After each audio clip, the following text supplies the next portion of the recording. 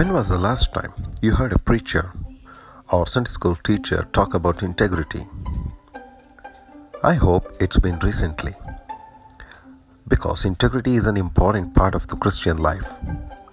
To have integrity means to have character. Integrity is the opposite of duplicity. A person who practices duplicity is a hypocrite, a pretender. Integrity means to have one heart and one mind, and to serve one master.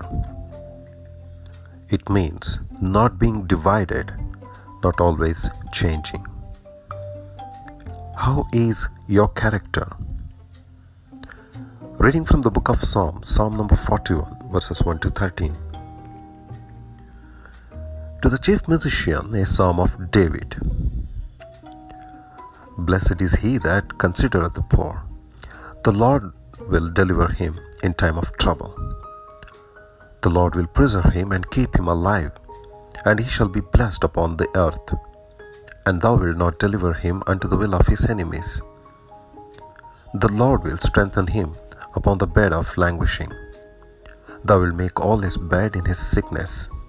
I said, Lord, be merciful unto me. Heal my soul, for I have sinned against thee. Mine enemies speak evil of me.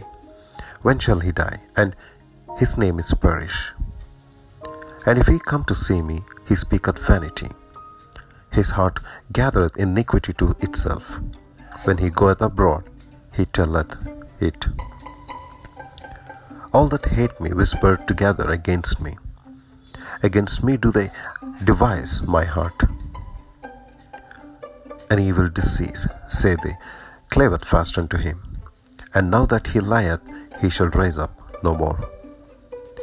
Yea, mine own familiar friend, in whom I trusted, which did eat of my bread, had lifted up his heel against me. But thou, O Lord, be merciful unto me, and raise me up, that I may requite them.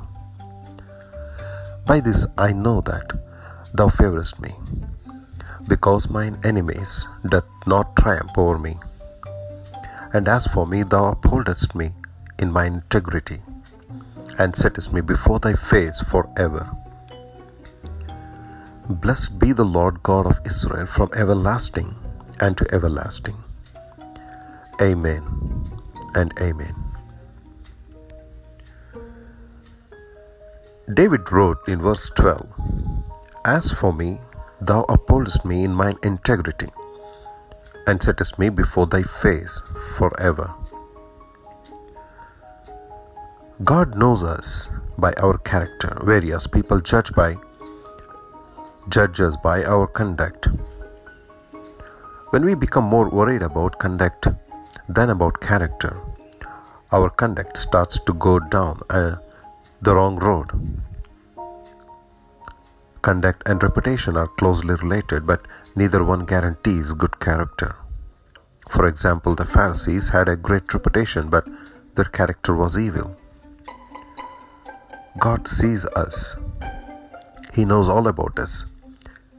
And He say, put me first in your life. Not only does God see us, we also see Him. Look at the second line in the verse 12. Settest me before thy face forever. That is what gives us integrity. Knowing that we are walking, living, thinking and speaking before the face of God. When we fear Him, we don't have to fear anything else. And when we walk in integrity and honesty, when we flee duplicity and hypocrisy, we can face anything. David was able to face all his foes because he had integrity. He prayed in Psalm 86:11, Unite my heart to fear thy name. Integrity unites, so it helps us to put our lives together. Today, let's walk in integrity before the face of God. Don't be so concerned with your reputation and conduct that you fail to look after your character, because you cannot hide them from God. How is your character? Are you unified?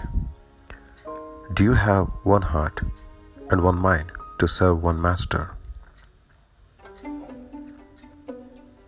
May God bless you.